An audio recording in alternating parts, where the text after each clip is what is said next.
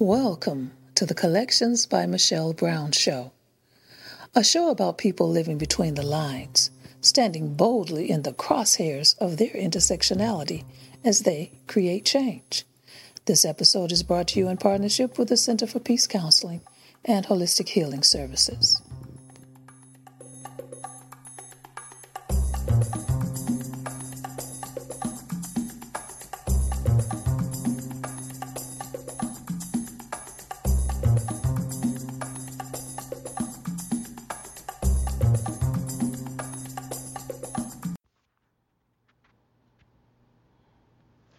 Welcome to Collections by Michelle Brown. I'm your host, Michelle Brown. Each week, we'll be talking with people living between the lines, standing boldly in the crosshairs of their intersectionality and creating change. Attending the annual Creating Change Conference has been a rite of passage for LGBTQ activists for over 30 years. We would come together, share ideals, make new friends, catch up with old friends, and even find love. What's happened to creating change in the time of COVID? Pivoting to a virtual format in 2021, activists, organizers, and newbies were looking forward to coming together in 2022 in New Orleans, when the Omicron variant of the coronavirus began showing up in communities around the world. After dealing with the momentary disappointment of having to cancel the in-person conference, the LGBTQ task force staff went to work reimagining creating change and looking forward to 2023 when the National LGBT Task Force will celebrate its 50th anniversary during Creating Change. Communications Director Cathy Renna is a veteran of creating change. She's watched the conference grow, not just by the number of participants, but in the programming, diversity, and inclusion of varying and new voices in the LGBTQ community. Conference Director Danny Linden is the new kid on the block. Danny joined the staff in 2021, but's not new to the conference organizing and planning. He spent much of the past 31 years as a conference and events specialist, having spent years working on the Names Project AIDS Memorial Quilt in San Francisco, before relocating to Washington, D.C., and working on both national and regional meetings for the National Minority AIDS Council and the National Association of People with AIDS. Cathy and Danny are here to talk about the Creating Change 2022. The shift to Creating Change 365, and the big celebration plan for 2023. Registration is now open for Creating Change 2022, which takes place virtually March 19th to 20th. 2 days, jam-packed, with powerful presentations, plenaries, and information you don't want to miss. Cathy and Danny, welcome to Collections by Michelle Brown. Well, I'm here with I consider myself a task force family member. So I'm here with one of my sisters from another mother, Cathy Renna. And, this is our time of year, well, a little later. We always had that one family reunion, which was Creating Change. And my year wouldn't be right without talking to you, Cathy, about Creating Change. I mean, we go back, I don't even know how far back we go, but it's been like forever, and it's like sometimes you have friends, and the tie that binds is creating change. You've been doing this for a minute now. How long have you been involved with creating change in the task force? So I have probably only missed, let's say, 2 or 3 creating changes, and there have been 34. So y'all can do that. You started in kindergarten. And it's just what you say. It's a family reunion, and it's always an awesome way to start out the year. But the last few years have been interesting, to say the least, right? But, we're scrappy and resilient at the task force, and we still bring people together no matter what we have to do to make it happen. Many in our community, myself included, we always consider creating change like the big gay family reunion. We all come together this way. And, I have friends who have met and married from there, met and divorced, I mean, it's always been like that. We've got, like a family, we have, new additions, some by marriage, some by whatever. We have some new leadership, although it's many of the same faces and the same commitment, has new leadership. And I'm going to let you introduce the newest member to our family, my new brother. That's right. So, Cathy, would you do the honors? I'd be honored and happy to. So we are so thrilled that Danny Linden has joined our task force family staff as conference director for creating change. It hasn't been quite a year, and when we brought him on and he came to us, we were already in the frying pan, and now we got in the fire at the end of last year. But he has handled it with grace and a sense of humor and a wonderful spirit, and he's an awesome addition to our staff. And I've only been on the staff officially for about a year, but of course I've worked with the task force my entire career. So it's great to have Danny on the team. Wow. So Danny, what did you think? Did you take a gulp and say, I'm going to jump into this, or what did you think? I mean, what was your history with creating change in the task force, and what did you think about this opportunity? Exactly. Thank you, Cathy, for that wonderful introduction. And Michelle, I literally jumped in. I saw that there was an opportunity for me to apply for a position at the task force, and I, at that time, quite honestly, within a few months after the pandemic hit, and I have been in meeting planning for many, many years, I was laid off like millions of other Americans here, and I was just sort of sitting at home getting used to a false retirement, and then I thought I like this retirement thing, but it can't happen yet. It's too soon. So I need to jump back in, and somehow I just found the task force, or rediscovered the task force again. And if I may just share with you, just about 29 years ago, and it was the last weekend of the Elder Bush's presidency, I moved here from San Francisco with nothing but a bag of Fritos and $30 in my pocket.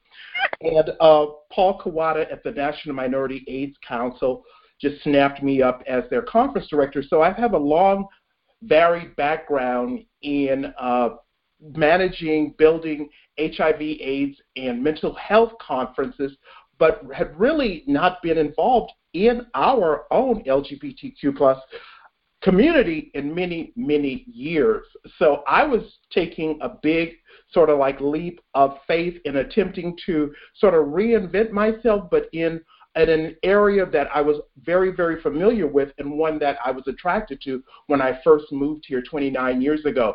So just as a side note, a number of years ago, for a very short period of time, I was with the National, what was then the National LGBTQ Center for Community Centers, and we were renting space from the task force. It never occurred to me that one day I would actually be back and working with the task force, but from home.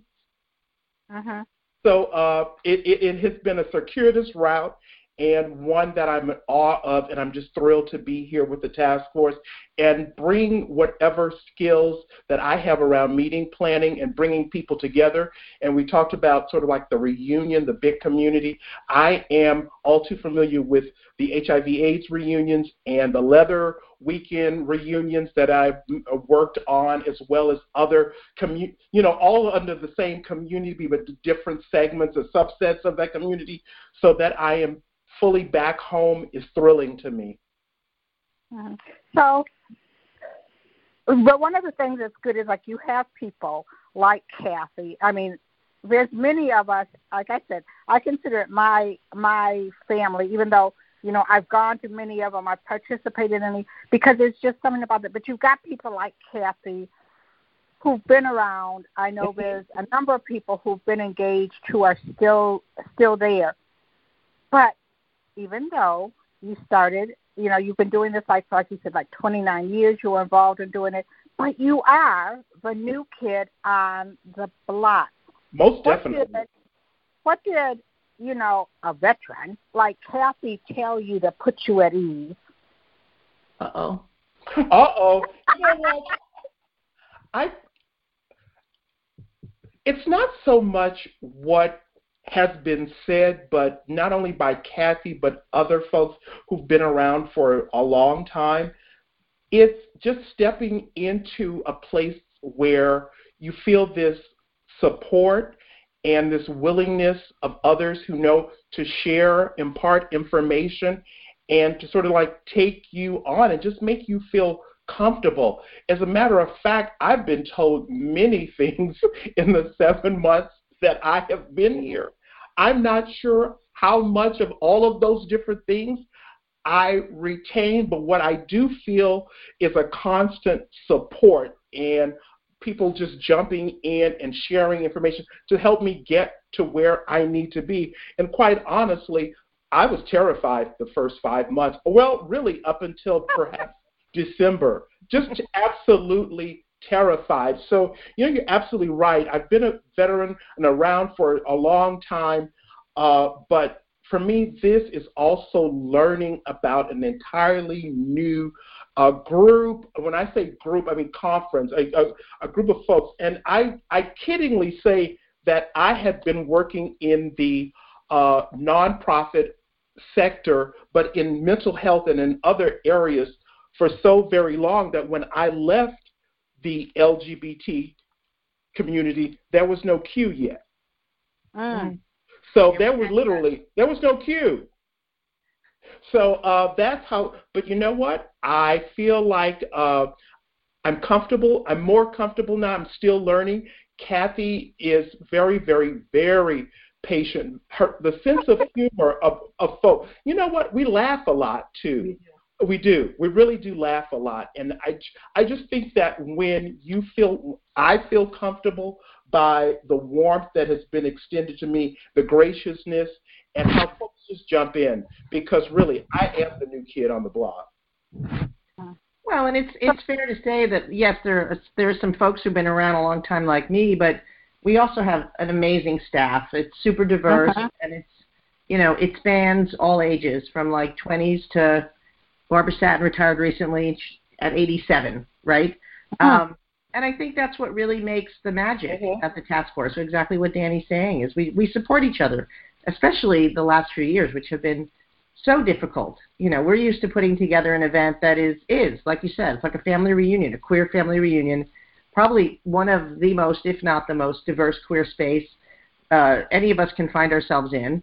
And having to do that virtually and recreate that was tough the first time. And the second time we had to do it, you know, kind of on the turn of a dime, because we were planning on being in person in New Orleans in January, and, you know, a COVID variant made that impossible and unsafe. So we're going to be doing it virtually in March, which is, you know, also a little later in the year for us. So, you know, I think the key here is that we've got kind of a dream team, and it really shows. It shows in our resilience, and it shows in our just pushing through to make this happen for folks, because especially now, I think more than ever, like, people really need this.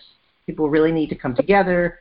We need to be talking about what's going on in the world. We're just under attack from every direction, literally, in many cases, here in this country and even around the world. And so, you know, the chance to be inspired, to talk about the issues, to learn more, to get skills, and frankly, to just reconnect with folks is great. And next year, I'll let Danny talk about what we're doing in 2023, but, you know, we're really hanging on to the fact that we'll be together in person in 2023. You know, you hit on something that I was thinking as I was listening to you, and one of the things, and I think that really with creating change, but also in our community. You know, often like you hear people talk about, oh, well, you know, millennials don't want to work with Gen X, and this one doesn't want to work with that one, and we don't want to see the baby boomers. And for creating change, like you said, it's a really diverse group, all ages, ethnicities, you know, expression, all of them everybody comes together. And particularly when we've had this crisis where we've had to like really pivot, you know, and to think fast on our feet. And you've seen, Cathy, you've seen the changes and all these different people come and go and the different personalities in the street. How has that diversity been the strength, that lifeline, the blood that not only held it together, but, you know, made it continue to go on? Because many people were going like, we can't do it this year, we can't do it that year, and been like this discouraged. I hear the same enthusiasm even last year, you know, when it was going to be virtual and we didn't know what was going to, I heard that same enthusiasm, that same resiliency. How does this vast diversity in the staffing and the volunteers you pull in, how does it strengthen the organization? Well, I mean, I can quote our executive director, Kira. She always says, it's all the things. I mean, it's everything. It's the core of what keeps us going. It's like the beating heart of the task force is that we value people. I mean, you know, our catchphrase, our motto, our underlying, you know, main value is be you, right? And we don't just mean like be the queer part of you. Like we mean be all of you, no matter what that is. And that's something that I think, you know, you just don't see enough of, and we really try and foster and put in every single bit of work that we do. You know, I mean, we say this all the time. It's about looking at, as you talk about all the time, the intersections of our identities. And I remember in 2020 was the last Creating Change in person, and I was with Delon Burnside, Ricky from Pose, and he was working on a documentary and came to Creating Change and talked to a bunch of great people. And at one point we were walking through the exhibit hall with Kira, and he turned around, he said, this is the most diverse queer space I've ever seen. And I'm on Pose. You know, I'm like, he was, you know, it was really striking to him, the age range, like you said, all of those things. And, you know, I think it's because we recognize that we all bring many different things to the table. You know, I'm not like a lesbian one day, a woman the next day, a parent on Wednesday. You know, like that's just not, I bring all of those things. And when I get to work with and interact and form relationship with and be in community with folks like Danny and Kira and Maida and all of the staff, and of course all of the thousands of people at Creating Change, that's made me a better person. Like that's the key, I think, to so much of the challenge that we see like in our culture and in the world, is that if folks could just get over the fear and be more curious about people who are not like them, right? I mean, I was raised to be curious about things that were different from me in a good way, right? But that doesn't happen near enough.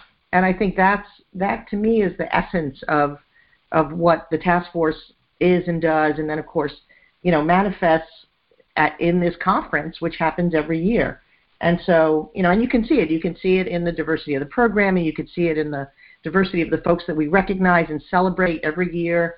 You know, you can see it in the, you know, what is to me one of the most poignant moments of Creating Change is when we do the in memoriam and we look at who we've lost. I mean, I dreaded watching the video last year, but at the end, it was just so moving to see, you know, all of those names go across the screen, and we'll do it again this year because it's been another year of loss, and we recognize that, and we own it, and we feel it, and that's okay because we do it together. Wow. So, how long, Danny, are you going to be proudly wearing the mantle of the new kid on the block? Are you gonna wear it till it wears out? Oh, at least for the next 10 years. You'll be baptized March 19th and 20th, and then it's all over. That's true. I will be. I was so looking forward to meeting everyone and just being in person in New Orleans. And as Cathy mentioned earlier, that just was not possible due to the pandemic. So we had to pivot. And by pivoting to back to virtual means that the conference then becomes even accessible to more people, and more people will be able to participate without having to leave home or rent a hotel room, hopefully. So then that's very exciting. Mm-hmm.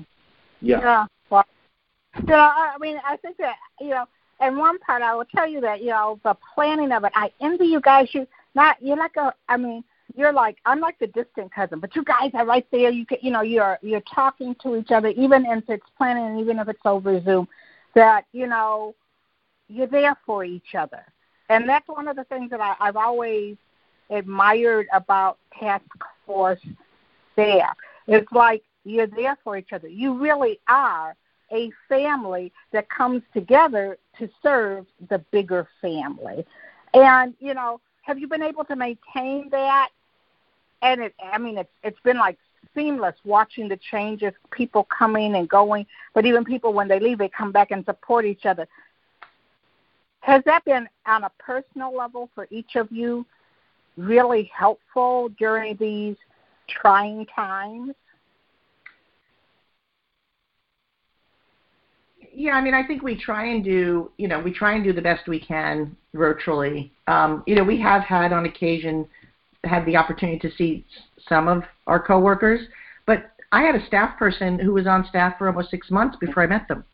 I met them, in front of the Supreme Court at a protest outside in December. So like Danny and I have not seen each other in person, have we? I don't think so. So no, I can't wait to go to D.C. I'm going to go down to D.C. for, the weekend for Creating Change and mask up, and, we'll make it all happen. But I think we try and create, like, even if it's a social hour, something that's not, a Zoom meeting about, a piece of legislation or planning an event or anything like that. We try and create that space for each other. And, but it's been challenging. We're hoping that we can have our first staff retreat in person in 3 years, towards the end of April. So hopefully that will happen. We also have a rain date in August, just in case. Take it one day at a time. One day at a time. Yeah.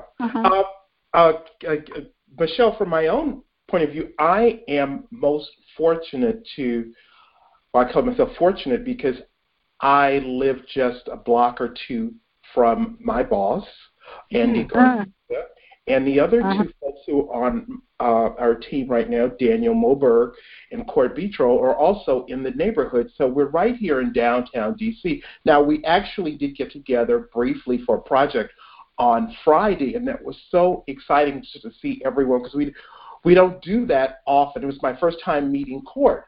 But Andy and I will bump into each other occasionally at PBS or whatever. But it has been difficult, especially to start a position and you don't have an office to go to. You're not really interacting. There's no water cooler conversation, as we say, happening. And so we made that extra effort, I think, just to sort of like meet wherever we could at whatever time in the neighborhood, at workspace like we work, or just to be able to chat on the phone or whatever. I won't lie, it has been one of the most interesting, if not the most interesting, work periods and transitions of my life. But it's also been, in many ways, introspective and strengthening, and I think that's a good thing. Yeah, it is. Well, we're going to take a short break, and then we're going to talk a little bit about what is creating change before we go into what creating change is going to be. So we'll be right back.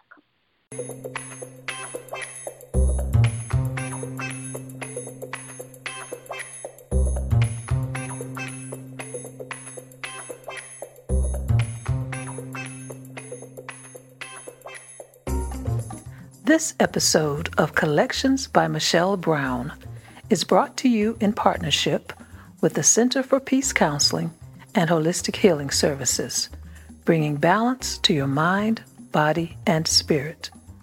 For more information or to schedule an appointment, visit the center at www.thecenterforpeacellc.com.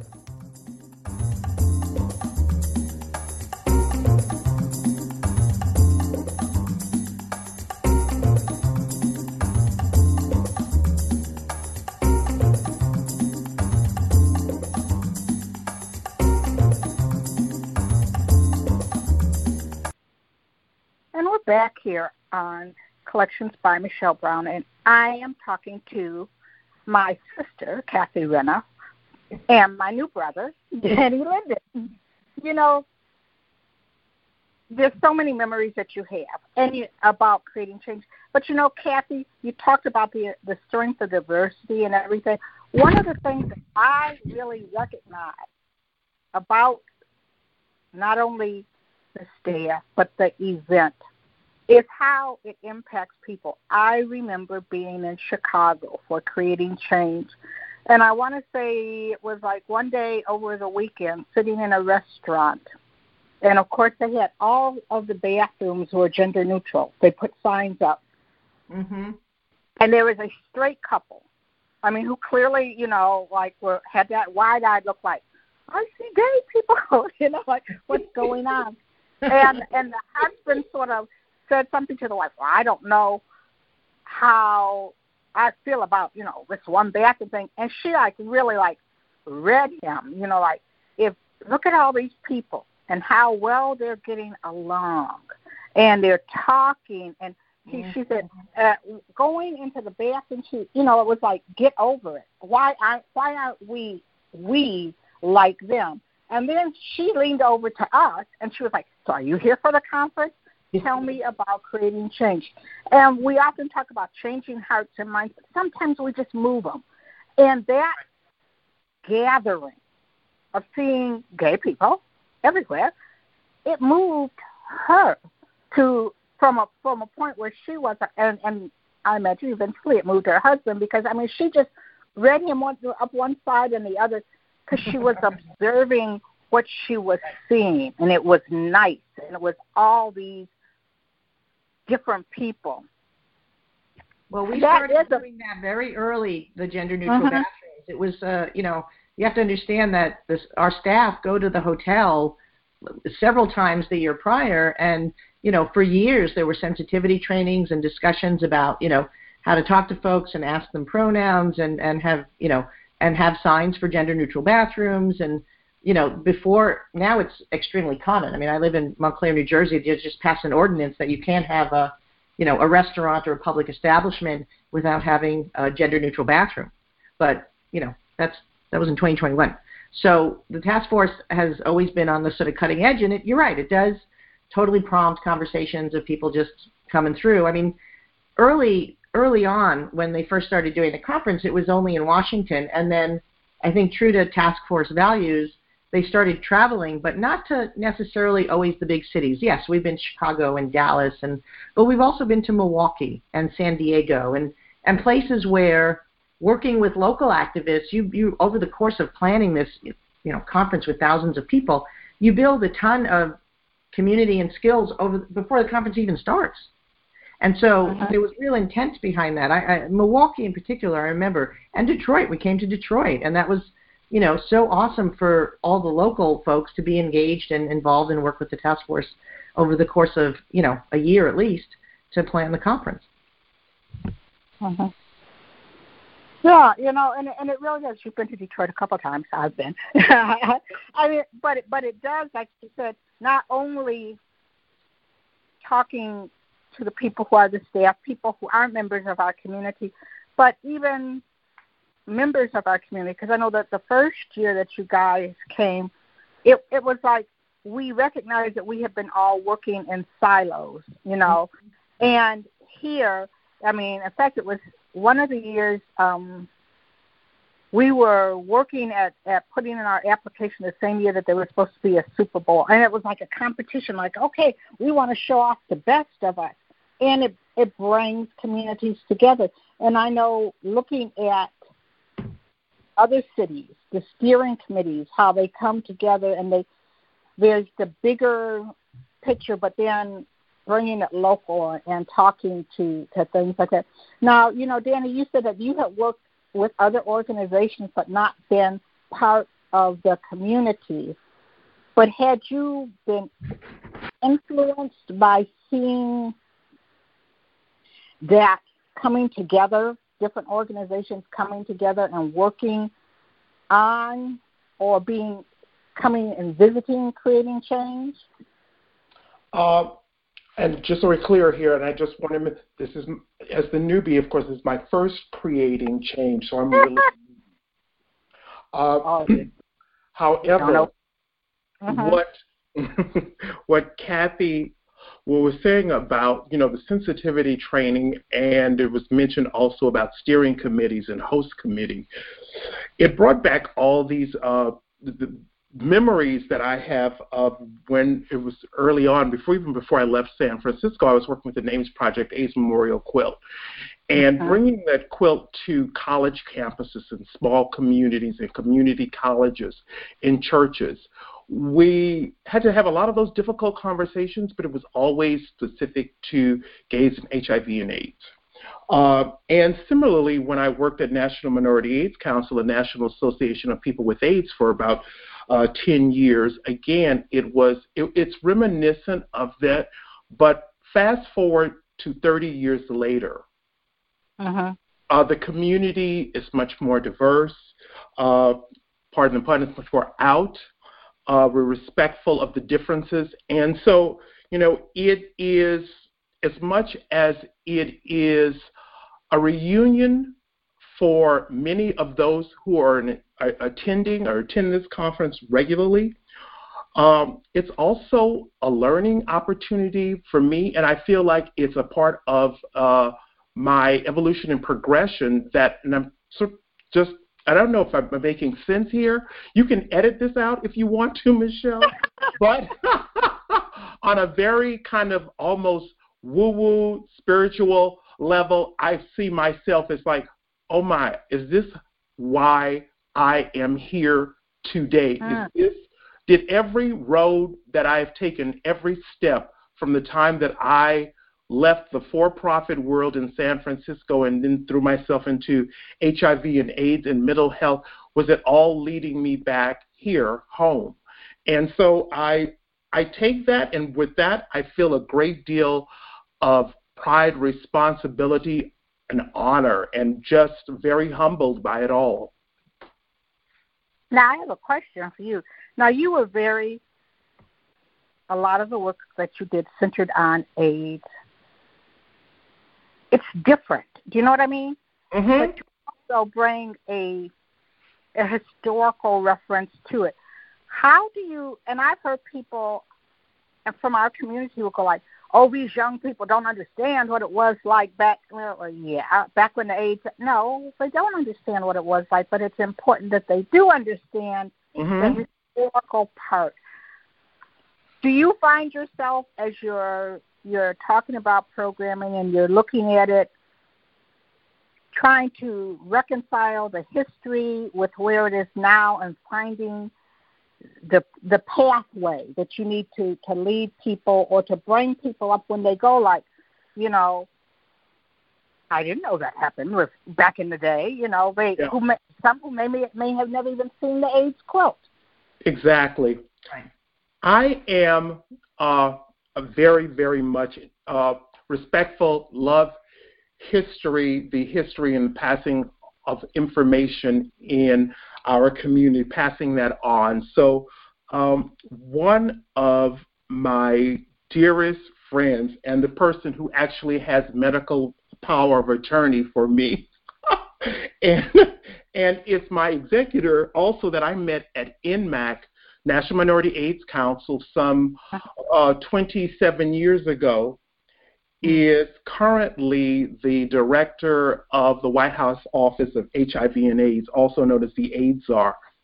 And I called him after he got his new job in July, and I got my new job in July, and I said, there must be a way to involve you in, if not creating change or in something, in continuing this history that we often discuss, that you yourself admit that when you go to meetings in different communities, that there are folks who are somewhat clueless as to what got us here today. I'm not about dwelling in the past, but using the past as a stepping stone to understanding how we got here and how we proceed in the future. So I'm very much an advocate for using all of that institutional wealth and history that we have access to, and actually I'm hoping to see much of that on display at our 50th anniversary conference of the task force next year in San Francisco in 2023, which is our 50th anniversary. So I think that we're going to be honoring our history. That will be an opportunity for us to bring a lot of different themes and folks together around issues where we can find commonality and share this oral history of our community. No, yeah. Cathy, same for you. I have, because, there was a day where it was like, there were lesbians, and then there were, gay men. And then under lesbians, you were either femme or butch. And, girl, I heard a couple times queer roll off your tongue like it was nothing. And, I mean, I have been to things where I have used queer and someone said, no one says lesbian anymore. I mean, how – and you seem to survive. I say lesbian all the time, so, yeah. Yeah, I mean, but exactly. But, as you see that history, I mean, your journey has been different than some of these young baby dykes, girl. I mean, they just don't know.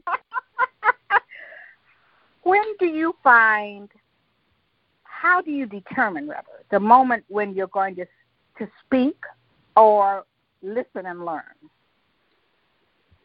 Well, it's interesting. I mean, I would say that the vast majority of the time, I think, listening is usually the best way forward. I mean, I think that's true when interacting with, so many folks in our community who just haven't had a voice. I mean, I'm super intentional about kind of knowing and understanding that I'm pretty lucky. I carry a lot of privilege. I carry a lot of privilege I'm pretty gender nonconforming for those who know me, but I'm a cisgender, white lesbian, and that confers with it an enormous amount of privilege. And I've also had I've been very blessed that I grew up with an incredibly accepting family. I know that that's not the case. I mean, so many people come and ask you what drives your activism. You must have, been motivated by, you were thrown out of your home, or your family didn't accept you, or you were, victimized or discriminated against in some way. And I'm like, no, I do this because I was lucky. I do this because I know what could have happened but didn't. And so I think that's, and that's why it's so important for me to listen and to hear about the experiences and the stories and the issues and the ways that, the unbelievably diverse community that we're part of. As I always say to journalists, the LGBTQ community is like a microcosm of the culture, because what brings us together has nothing to do with our age or race or ethnicity or class or ability, so many things, other things about us. And I think that's why it's important for those of us who do in this culture come from a place with more, privilege and power and autonomy to shut up and listen, because we've had so many parts of our community that have been voiceless and continue to be, to have less of a voice. And that's why for me, I actually printed out, I'm looking at the program for the weekend for creating change. I mean, the approach is all about creating a space for the true, what I would call the true, genuine, intentional diversity or demonstration of diversity of our community. And that's really important. I mean, I know I put something on my Facebook page this morning about Queer the Vote. And, one of my friends who's, an older white gay man started to try and have a discussion with me, which turned into more of a argument than a discussion, about using the word queer. Well, why can't you just say gay? Because gay means everybody. I'm like, maybe to you it does because you're gay, but like gay doesn't mean everybody to me. And, queer doesn't mean everybody to you, but it kind of does to me. So like, can't we, so having those kinds of conversations is difficult, but I you take a breath and you listen to the other person, and then you just, you meet them where they are and try and offer them, like you said, an opportunity to move forward. I always say that my goal in doing the work that I do, no matter what it is, whether it's with media, whether it's out in the field, or whether it's with fellow, activists or colleagues, or, frankly, people in my personal sphere, is when I talk about things to try and get them to say, I never thought about it that way. Because when I was a GLAAD, and still now, like a lot of us do a lot of this, right? We talk to the media. There are hundreds, thousands, sometimes millions of people, listening, watching. And I'll get emails after, and the most rewarding email I can get is an email from someone who said, I hadn't really thought about, for example, how these bills affect trans kids in school. I had never, thought about the issues in the way that you talked about them. They were very abstract to me. I mean, when I talk about things, I think people see me and I have a whole bunch of assumptions, right? Because that's the way we are in this culture. And then I talk about being a parent, and they're like, what? And and then they have something that they can relate to, and they can relate to me. And so then you have, you build a bridge, you have commonality. We're all different, and that's a good thing. But we do have things in common, and that's what, I try and use and we all try and use to kind of bring us together. I mean, when we all come together for creating change, yes, it's an incredibly diverse group, and we absolutely create a space that's safe for everyone, but that doesn't mean we agree on everything. We always joke, and you've been at Creating Change enough times to know, Michelle, that there's always a protest. I remember the early I talked to Sue Hyde, who used to be the conference director, and I said, it's really tough. You're trying to do a plenary, and you've got people rushing the stage, and Sue Hyde said something to me that I will never forget. She said, sometimes when you teach people to organize and be activists, they do it right in front of you. And that's exactly what creating change is all about, and that's the way we have to, I think, approach our activism, in our day-to-day work, and also in doing this. Now, I was listening to you talk, and I was thinking about the whole thing. And when I think about privilege, in fact, I was talking to a mutual friend about Susan Horowitz, and I said, I had the privilege of going to the Michigan Women's Music Festival. We had a Detroit Women's Coffee House. I went to Creating Change, of going into the rooms for Black lesbians or older lesbians, and and to be there with people, to have, because I went there. I mean, I met Andrea Jenkins at a Creating Change, and she can tell you what we ordered to drink.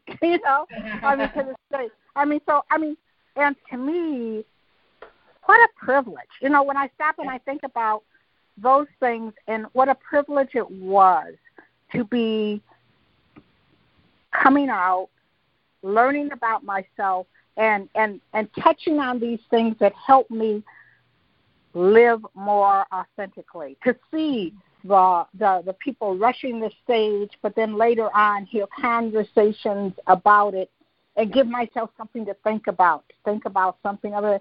And what a privilege to me that is, too. How are you keeping the dream? I know that we're going to go into a different part of Creating Change as it's changing to deal with where it is today, but that keeping the dream, to go into these places. I mean, I think of people like, I was looking at Rosalie's Facebook page and watching her daughter. I remember every year seeing Roz and Bev and little Stella and watching her grow up. And it was like, wow. So how are you keeping the dream? Is there going to be a Creating Change museum, or how can we keep that so that when a young person comes up, they can go and look and say, like, wow, this is part of our past. And for both of you, Danny, like you seen the struggles that we went through with AIDS. I can remember talking to I can't think of her name. And she was there and she was talking about, I forget which organization that she had worked for, and she said how she had Evangeline, how she had kept a black jacket on the back of her office door because she knew every day she might be going to a funeral. I mean, all of these things, but they were hard times, but they made us who we are. We made us be the community that we are now. How are you keeping that dream that led to us creating change? Well, we're not having a museum. Just you know what? There is a museum that is being planned in New York City. That's an LGBTQ museum, and actually, Urba Shivad, our past executive director, is on the board. There's a ton of great people involved. It's fabulous. I'm sure Creating Change will squeeze it in there somehow. I mean, I think Danny can speak to this, but we're certainly. What we know is that on March 21st we start planning the next Creating Change. If we haven't actually a little bit already, he can speak to that. But I think next year, because it's our 50th anniversary, it will be an opportunity to showcase that history. I had a conversation today with a gentleman who literally cold called and left a message on voicemail, and I get most of them, lucky me. He was at the 1977 meeting of what was then the National Gay Task Force with at the White House with Jimmy Carter's staff. It was the first ever meeting with LGBTQ, or at that point, just probably the G and the L, activists, and the anniversary, the 45th anniversary of that meeting is coming up the end of March, and he's got photos and clippings, and he wants to do something, and it made my day, and then when I was talking to him, I said, by the way, he lives in Sacramento, I said, Creating Change is going to be in San Francisco next year, and we're celebrating our 50th anniversary, and he was so excited, he almost started crying on the phone. It was just that's what that's going to be our opportunity, I think, next year to really, and it's an anniversary, so we're gonna milk it, man. We're gonna do stuff all year for our 50th anniversary. It's a big deal. I worked on the 50th anniversary of Stonewall here in New York City, which was obviously huge and tremendous. But these are historic milestones. And we're not the only organization turning 50 next year. PFLAG and Lambda Legal are also turning 50. 1973 was a big year, post-Stonewall. There's water. National organizations. People really started to, get their stuff together. It was amazing. So I think that's going to be our way to honor that history.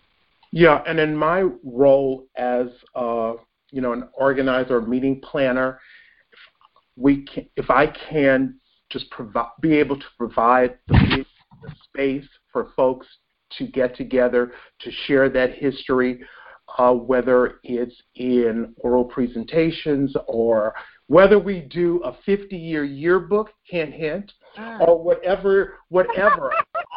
I want to be able to be in that position where I help to facilitate that presentation and continuation of history, because that's my job as an organizer, to be able to give you the space, the venue, the opportunity, the facility to do that.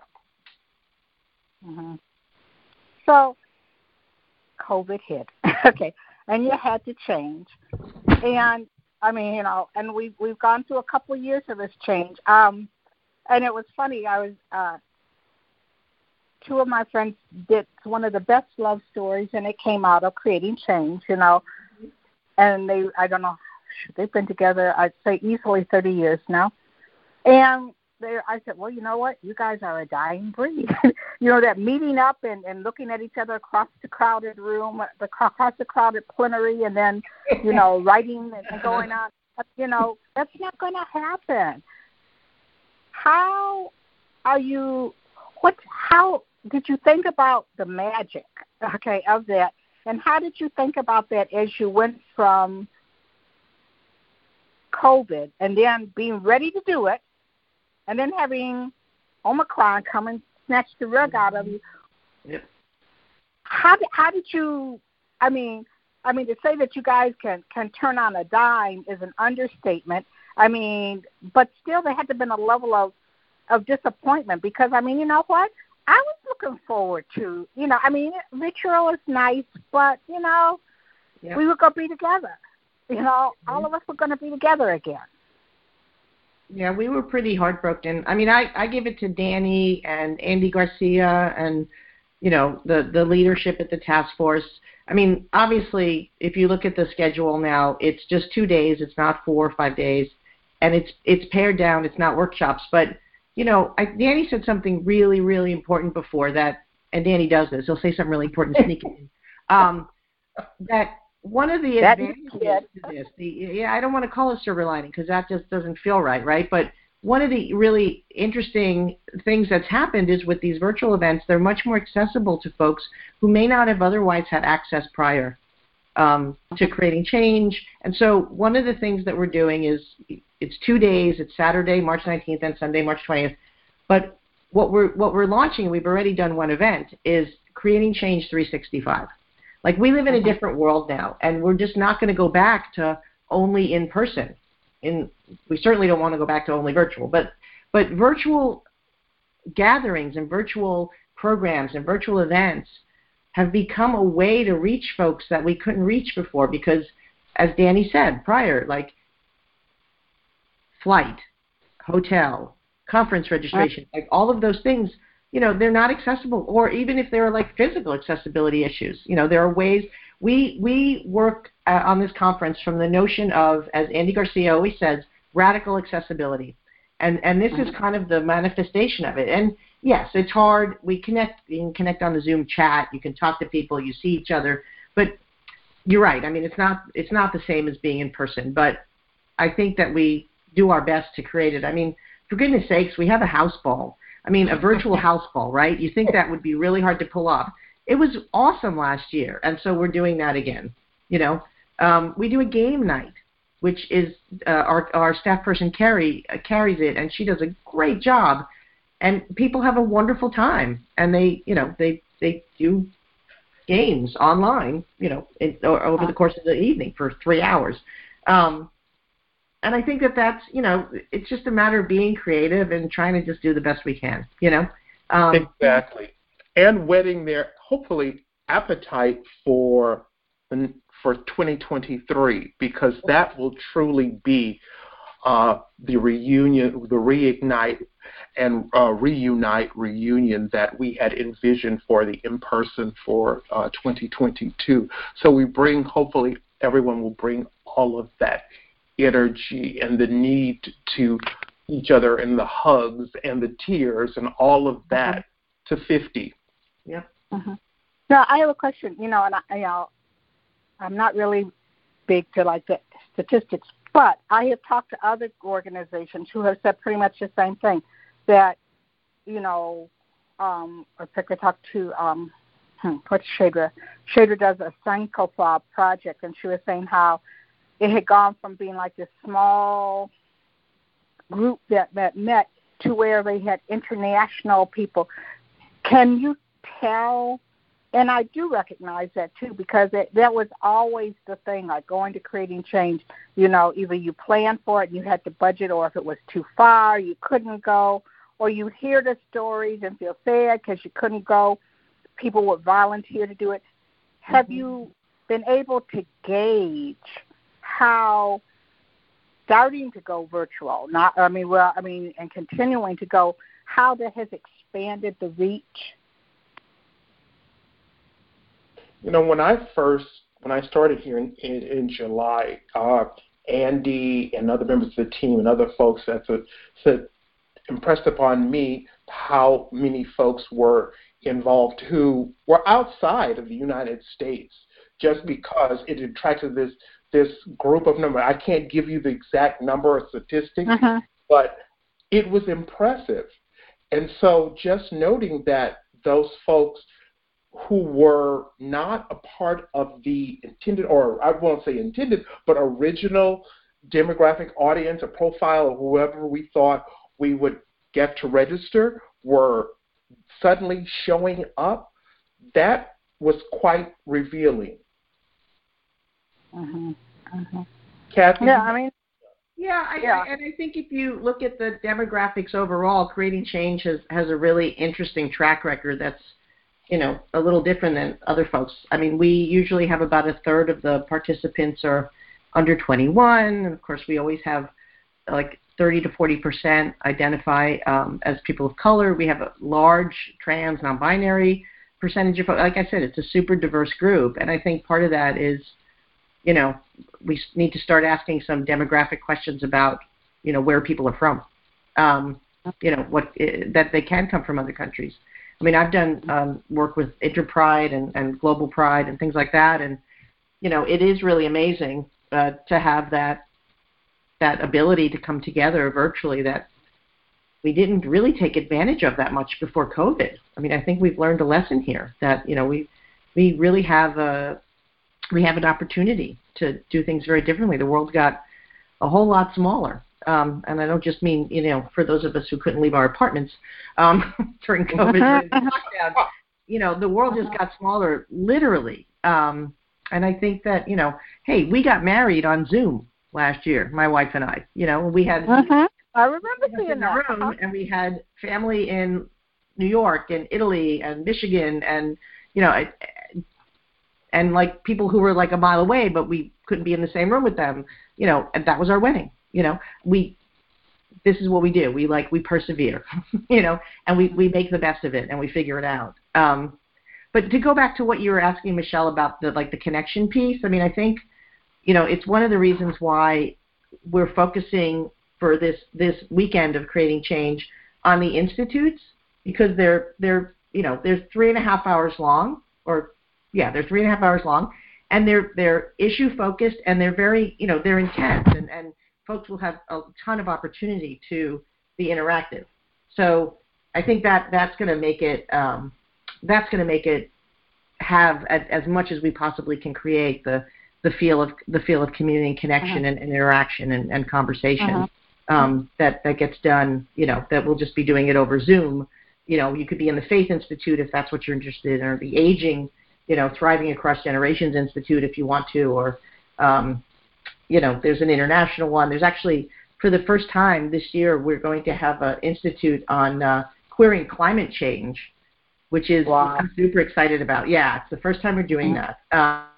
And, of course, our Policy Institute will be doing a bunch of work around all of the different policy legislation and things that are happening. I mean, we're going to launch Queer the Vote because this is going to be obviously a huge year with the midterm elections. So, I think Danny and his team is doing everything they can and, squeezing every drop out of the rest of us on the staff and the volunteers and the board and anybody that they can get to help to make this a great experience. And then keep doing it the rest of the year. I mean, that's you sign up for Creating Change, you'll get to be able to access these other events that we're doing, which we'll be doing for the rest of the year. Yep. Okay, well, I want to take a break because I've been trying to hold off because I want you guys to talk about this year and then the 50th anniversary party. So we'll be right back.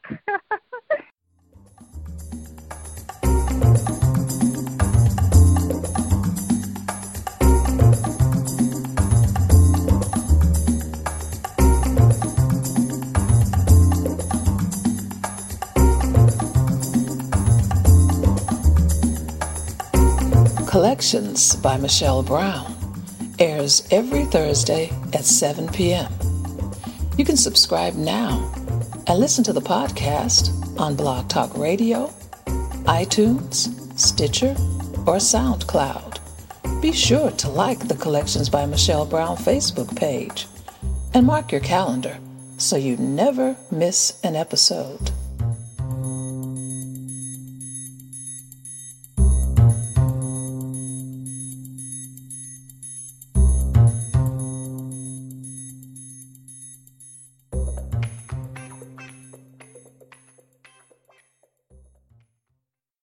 And I'm back here with Cathy and Danny. One of the things that I think, too, I mean, I've heard there are ways, some people say, like, oh, COVID has made me go back in the closet. I don't get out and do anything.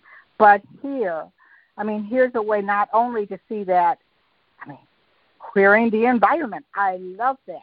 to really talk about more things that it is. You know, you're going to connect with people. I mean, and even before, I mean, that even though that we could connect in one site, here I've seen things where people will connect with someone through a Zoom or watching a plenary, and then they stay in touch with someone. This person, I'm going to contact that. So there's ways that it can also expand our world. So walk me through what you had planned to do this year, what got pulled out of you, and how did you switch to this weekend and Creating Change 365?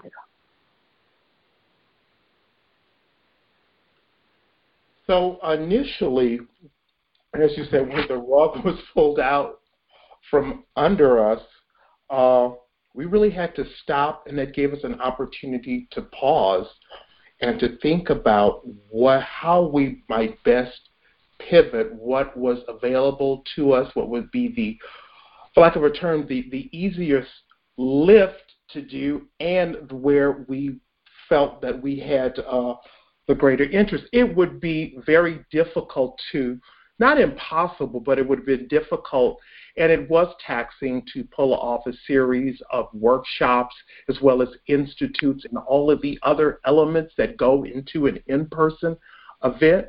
I think we looked at our key strengths, what our messaging, what we wanted it to be, and it was definitely in the day-long institutes, as well as, we're also doing the awards that we're presenting, and an interfaith service, and all of those things that we felt we could actually lift and do well or exceed our own expectations, hopefully, for that. And that we would use the 365, the Creating Change 365, which is exactly what that is, more a continuing, rotating series of Creating Change events to really push out the workshop contents and the caucus sessions and all of those other elements that go into all that world of creating change, and not to be rushed by that over a 4-day period, be more deliberate, to be able to plan accordingly and to deliver this in a way that we felt elevated all of that energy that we had, and others had put into creating that content and delivering that on a rotating cycle throughout the year. Mm-hmm. I can imagine, here you were, new kid on the block. I love that. Forever you're going to be my new kid on the block. Okay, so here you were, and you've been putting all this together. Did you go, or, did you have a combination of a sigh of relief and disappointment, and the people who you have been working with and, your host committee, how did you deliver the news to them? I'm sure they totally understood, but how did you deliver the news to them? It was indeed, it was all of those things. It was a sigh of, and it was also a state of general disbelief, all that mingled into this happening 3 days before the Christmas holiday.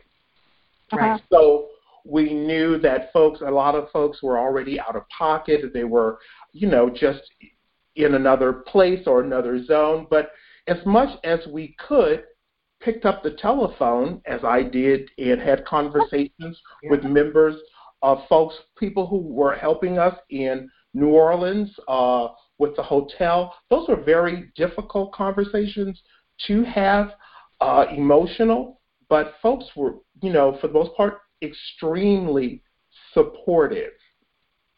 They're just very, very supportive of that. So, it wasn't easy by any means, and I know just how much, not only how much work that at the community level had folks put into this, but also think about the staffing, the year-round of all of that a commitment that I was literally came in the middle of all of this, and folks were already at full throttle, full speed, and it never stopped.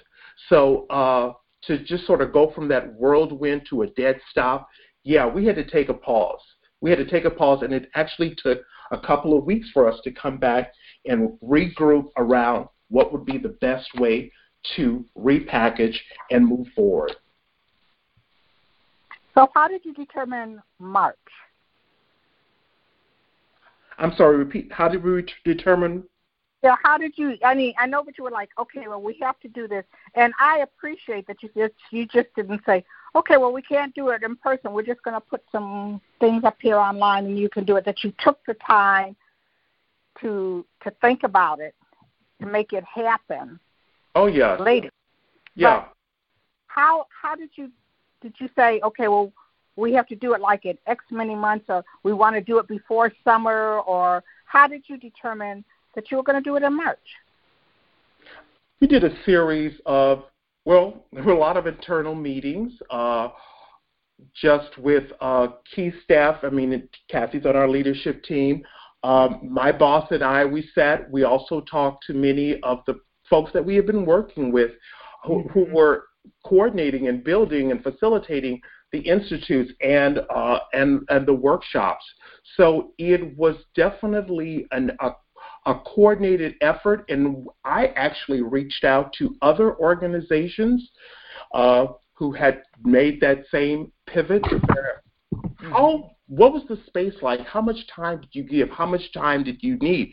What was really revealing to me was that there was no pat answer.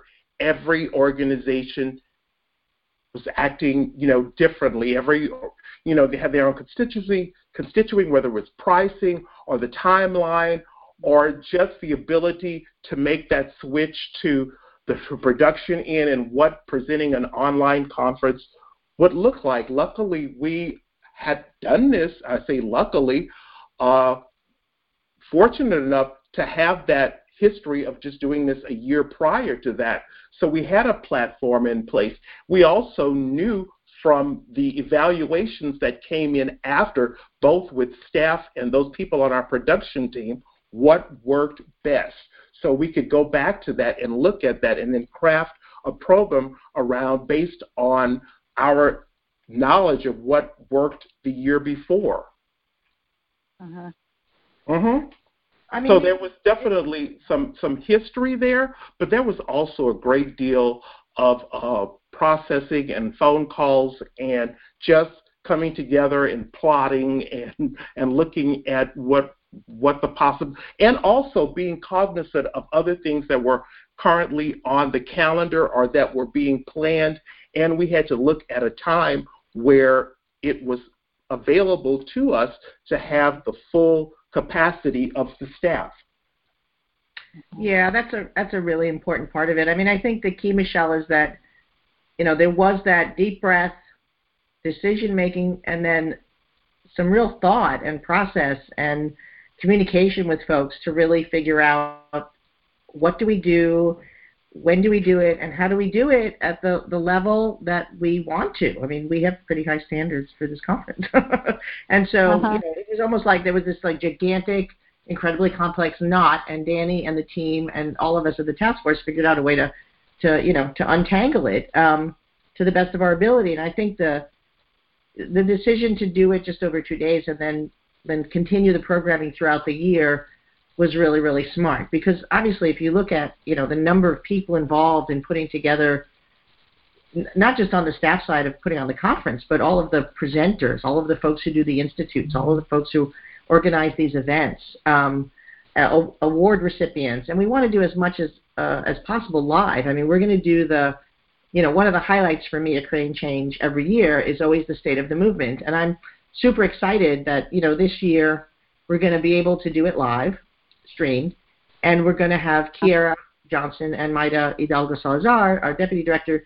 They're going to do it together, and they're going to be able to be sitting in the same room, which is great, as opposed to last year where Ray and Kiera were in different cities, in Zoom squares next to each other. And and again, like really just try and give people the sense that, we're in the living room with them, I mean, that's how I felt during the conference last year, and I think we're going to be able to do that again. I think that's going to happen with the keynotes. I think that's going to happen with the state of the movement, and I think for sure the institutes. I mean, you are going to really feel like you're it's a virtual conference room, but you're going to feel like you're in one of those, hotel conference rooms with 25, 30, 40, 50, however many people, really with the ability to sort of dig in on important issues and take the time to do it. So. Okay. Now, technical things. Registration. What's the best way for people to register? And how late can they register? Can they register right before?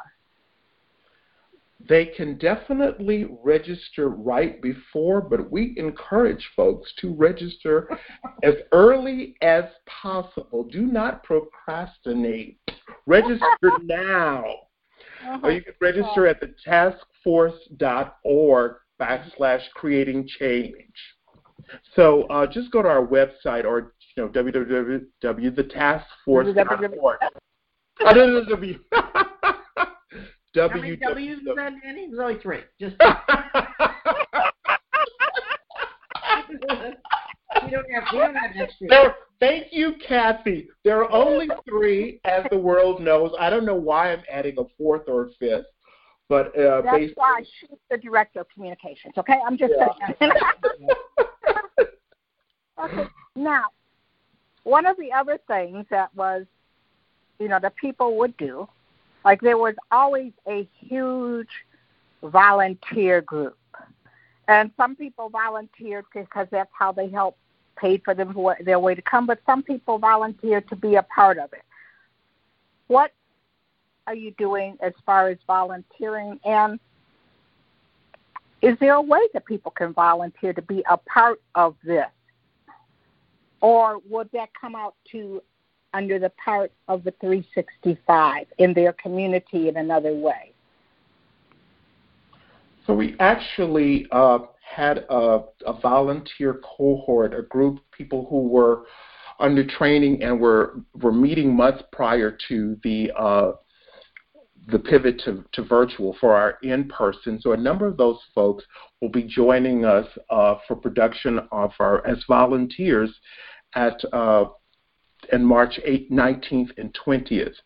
So, but if folks are still interested in volunteer opportunities or wanting to know how they may be able to support us throughout the year doing whether it's 365 or even in San Francisco in 2023, they should definitely just email us at Creating Change. So I have to tell you, even though we live in the same city, okay, I always saw Dave wait at Creating Change because, I mean, it was like, oh, here you are, yeah. Right. I mean, even though we're in the same city, it was like we could go all year without seeing each other. Walk into Creating Change, and there he was. And so you think about that, but there were people who wanted to be involved, just that they were so helpful. Volunteers are so helpful. So you're going to have a weekend. Okay, people can register like yesterday, folks. Register to come. Volunteers, you can find ways to volunteer. What are going to be some of the activities that you hope that will come out of doing it year-round? Well, I mean, I don't know if you want to jump in, Danny. I mean, from my perspective, it's the opportunity to bring up really super timely issues. I mean, it's really obvious. Of course, we can do things around Pride. We can do things around, like a certain Heritage Month, Women's History Month, things like that. Trans Day of Visibility. But it also gives us the opportunity to be a little more fast on our feet and engage folks. And this is, boy, if there was a year to do it, it's this year. Around all the things that are happening, whether it's these statewide, legislative attacks on trans kids, whether it's the elections that are coming up and the midterms and, the incredible need for our community to mobilize, whether it's, continuing to fight for the Equality Act. There's so much that's happening. I mean, we've been, with the in-between times where we could safely travel before the Omicron variant, we were in front of the Supreme Court because abortion rights are under attack. And, if in April this decision comes down from the Supreme Court that overturns Roe v. Wade, for sure we'll be creating a space for people to come on and not just talk about it, but get a sense of what they can do about it. How to engage folks and how to get folks active and making a difference in their communities and across the country is a big part of this. This is not just, as you know, creating change. It's called creating change for a reason. That's what we want. That's what we want people to come out of it to do. You read my mind, because I was thinking that as you're doing it, even in this way, isn't it? It's also a way to engage people to where, often when people think about, Women's History Month or women's health issues, and they'll say, abortion, but many communities of color, many women go to clinics that also provide abortion. And I could see how by doing that, we could show up. And that also helps that, the people will go we only see you if it's an LGBT issue. But actually, we're there, they don't really recognize it. And by creating change all year, we can show up, visibly show up. We can rally the troops to make sure that people know, no, we don't just show up, we're always here. We, as members of the LGBTQ community, we wear many hats, we wear many hats, and we stand behind many causes. And so this is a way to mobilize us, and visibility matters as people see us standing out in front of the Supreme Court, in front of state legislatures, fighting with people for equal rights for all. It's going to move the bar so that someone won't say, I don't know anybody gay. They're going to say, hey, Cathy was out there in front of the Supreme Court standing next to me, so I want to hear about her. Is that is that definitely one of the things that is going to come out of absolutely all year? Yeah, I mean, that's part of the work we do all the time. I mean, I think that, one of the ways we've been talking about this, particularly recently, given how this year has started off, legislatively and otherwise, I mean, we're looking at attacks, and we need to really connect the dots. So it's really, when you're attacking someone's bodily autonomy, that can be about abortion, and queer people get abortions, or access to reproductive health, right? Access to birth control, or for parents of trans children, access to health care. A large percentage of trans individuals get their health care from places like Planned Parenthood. We're working on a project next month with Imara Jones from Translash called Trans Bodies, Trans Choices, to talk about the intersections of reproductive rights work and the trans community. It's huge. And the same with access to voting rights, access to our very democracy. Voting rights and all of the attempts to stifle voting rights impact queer and communities of color much more disproportionately. And so I think that we have to really be looking at, those prongs that really pertain to so many diverse communities, maybe in somewhat different ways, but they all intersect. And it's really important. I mean, the other piece of this, and we're seeing this in places like Texas, and, you can look at book bans, and you can also look at attacks on critical race theory. They're all coming from the same place, and they're all said in the same sentence, in the same breath. So it's about accessing information about diverse communities. That includes us.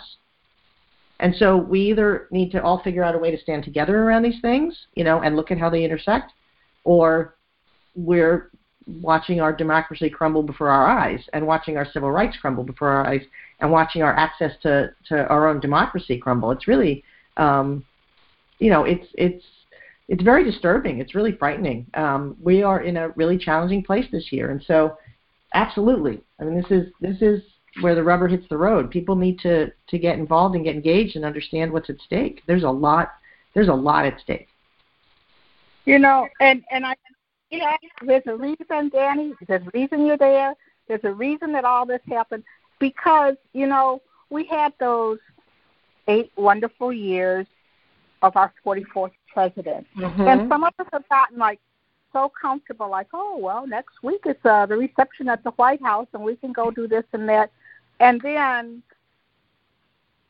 the rubber hit the road. Reality hit in, and we saw, not only were we under attack, so many things, health care, voters' rights, all these things are under attack.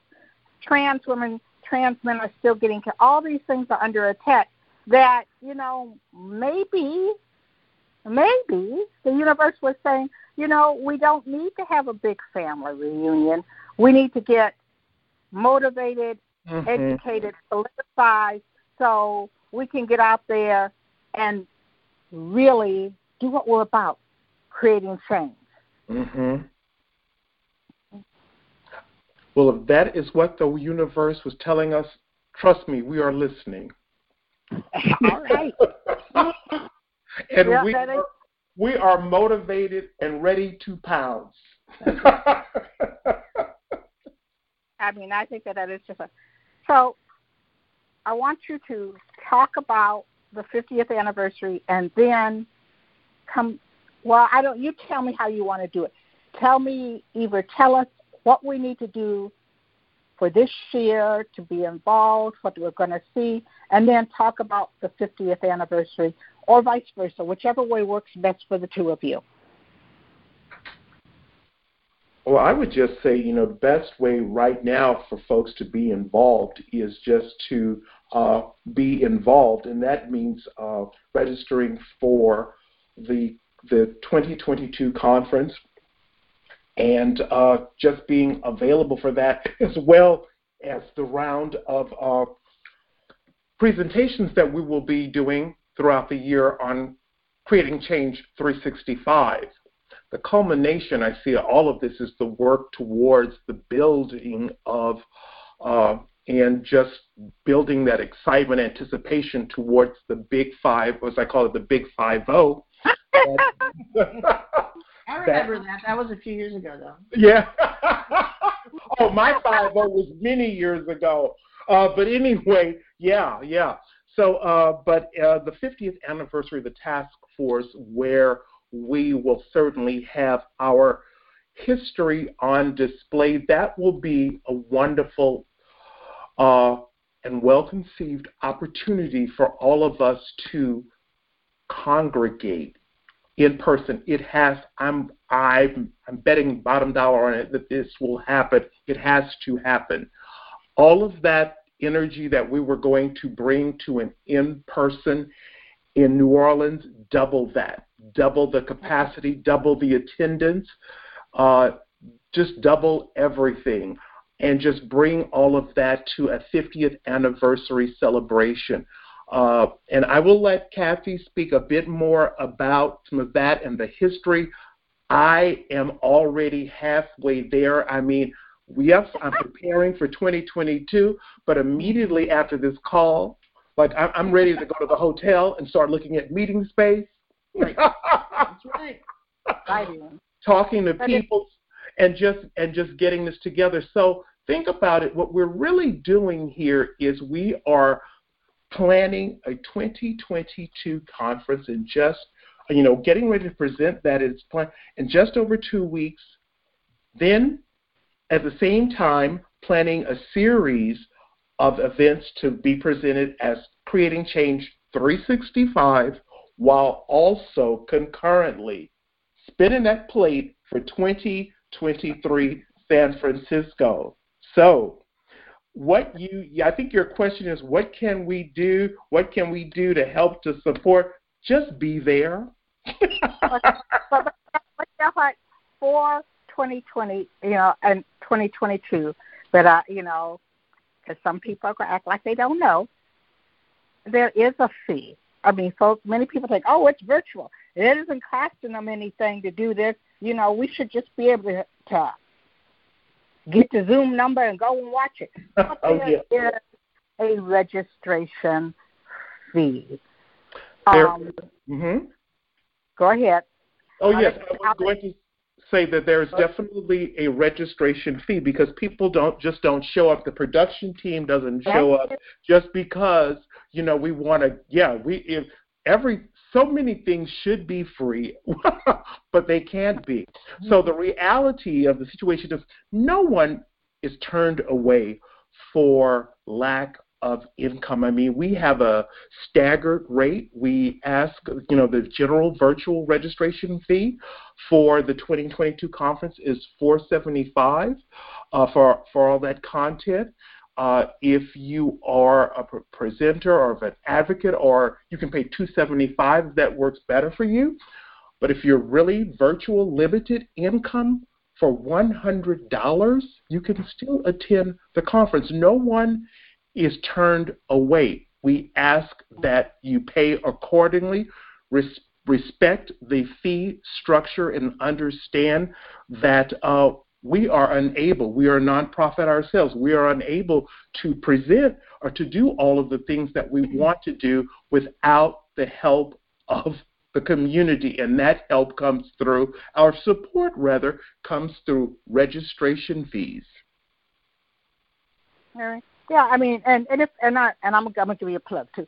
If you go to that website and you see the people who are going to be speaking, the people who are going to get awards, if you were going to, you're not just gonna walk up on them in the corner bar. This is like premium, amazing, inspirational people, and it takes a minute to put this together. Mm-hmm. It's not throwing anything. My family, they were ready to do it, but they came back and you guys thought about it, and you have put together a powerful weekend program, something that you're going to be inspired and talk about the rest of the year and make you want to go do things.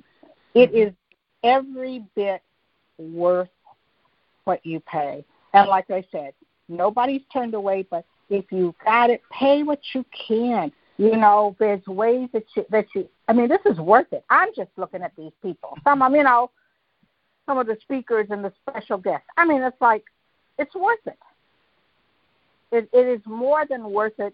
And can you put a price on filling your spirit up and feeling good and feeling empowered? There's no price with it.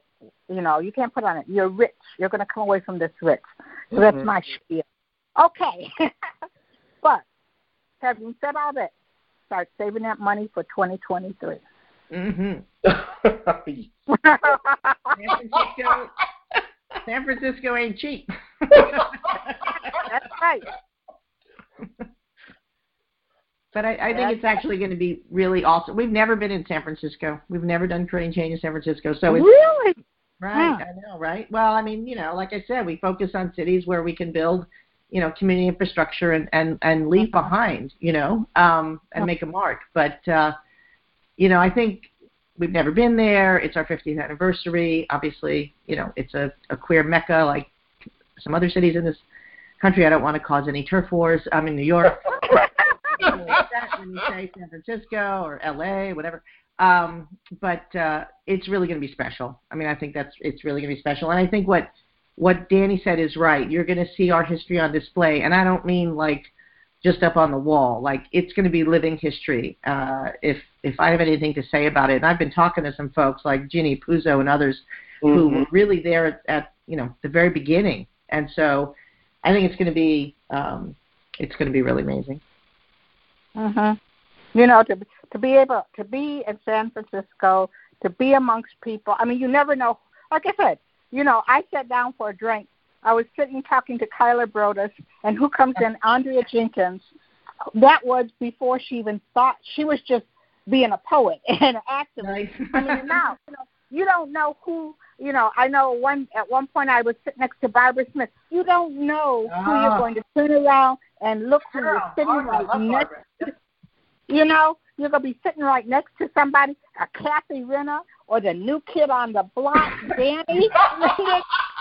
You just don't know who you're going to be rubbing shoulders with, who will become a friend for life and inspiration.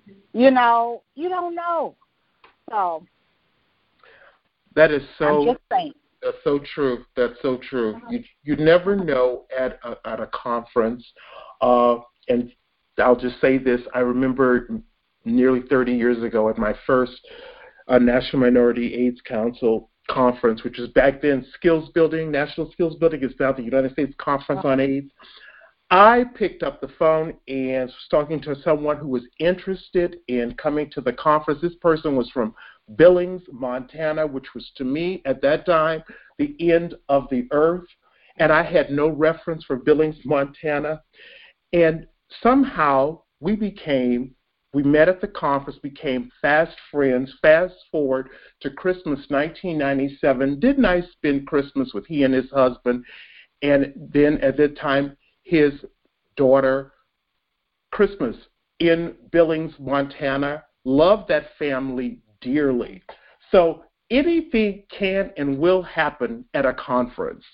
You know, you can meet the love of your life. You can meet the person who you're going to spend the next holiday with. You just don't know. And to me, this part of the question mark and the mystery of it all, it makes it magical. So one last question. In 2023, are you going to go back to January, or are you going to stick with March? We're actually in February. Okay.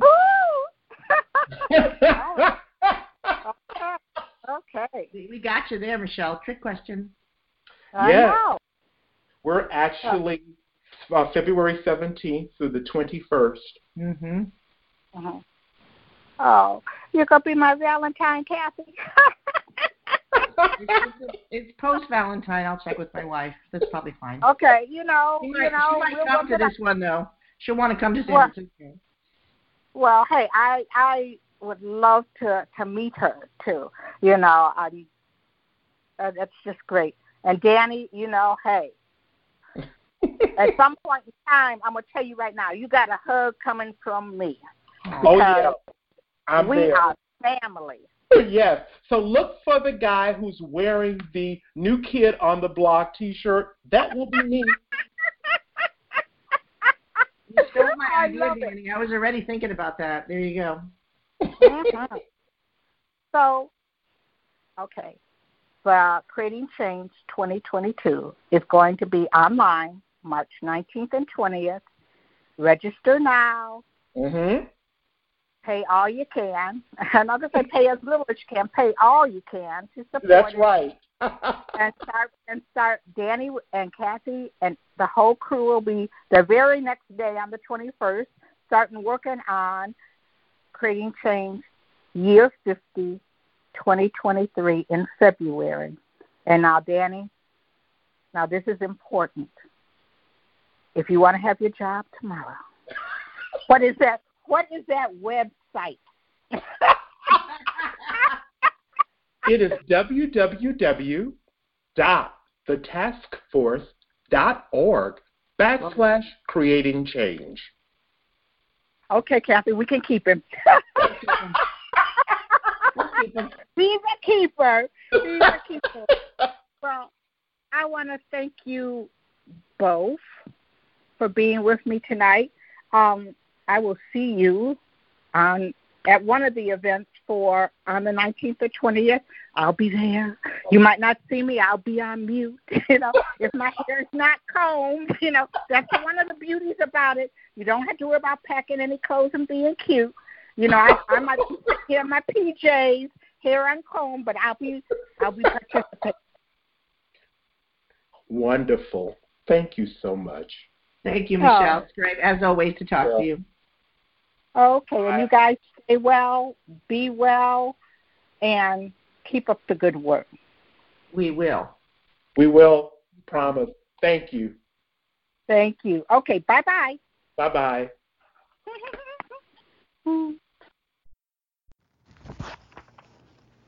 I want to thank my guests, Cathy Renna and Danny Linden. Registration is open for Creating Change 2022 now. It's taking place virtually March 19th and 20th. You can get all the details and register at www.thetaskforce.org/creatingchange2022. That's thetaskforce.org/creatingchange2022. Be sure and follow Collections by Michelle Brown Blog Radio on Facebook, Twitter, and Instagram. And let us know if you have a suggestion for a guest or topic for a future show. You can listen to this or past episodes of the show on SoundCloud, iTunes, Stitcher, or Blog Talk Radio. Join us next week when I'll introduce you to another amazing individual living between the lines, standing boldly in the crosshairs of their intersectionality and creating change right here on Collections by Michelle Brown. Thank you for listening.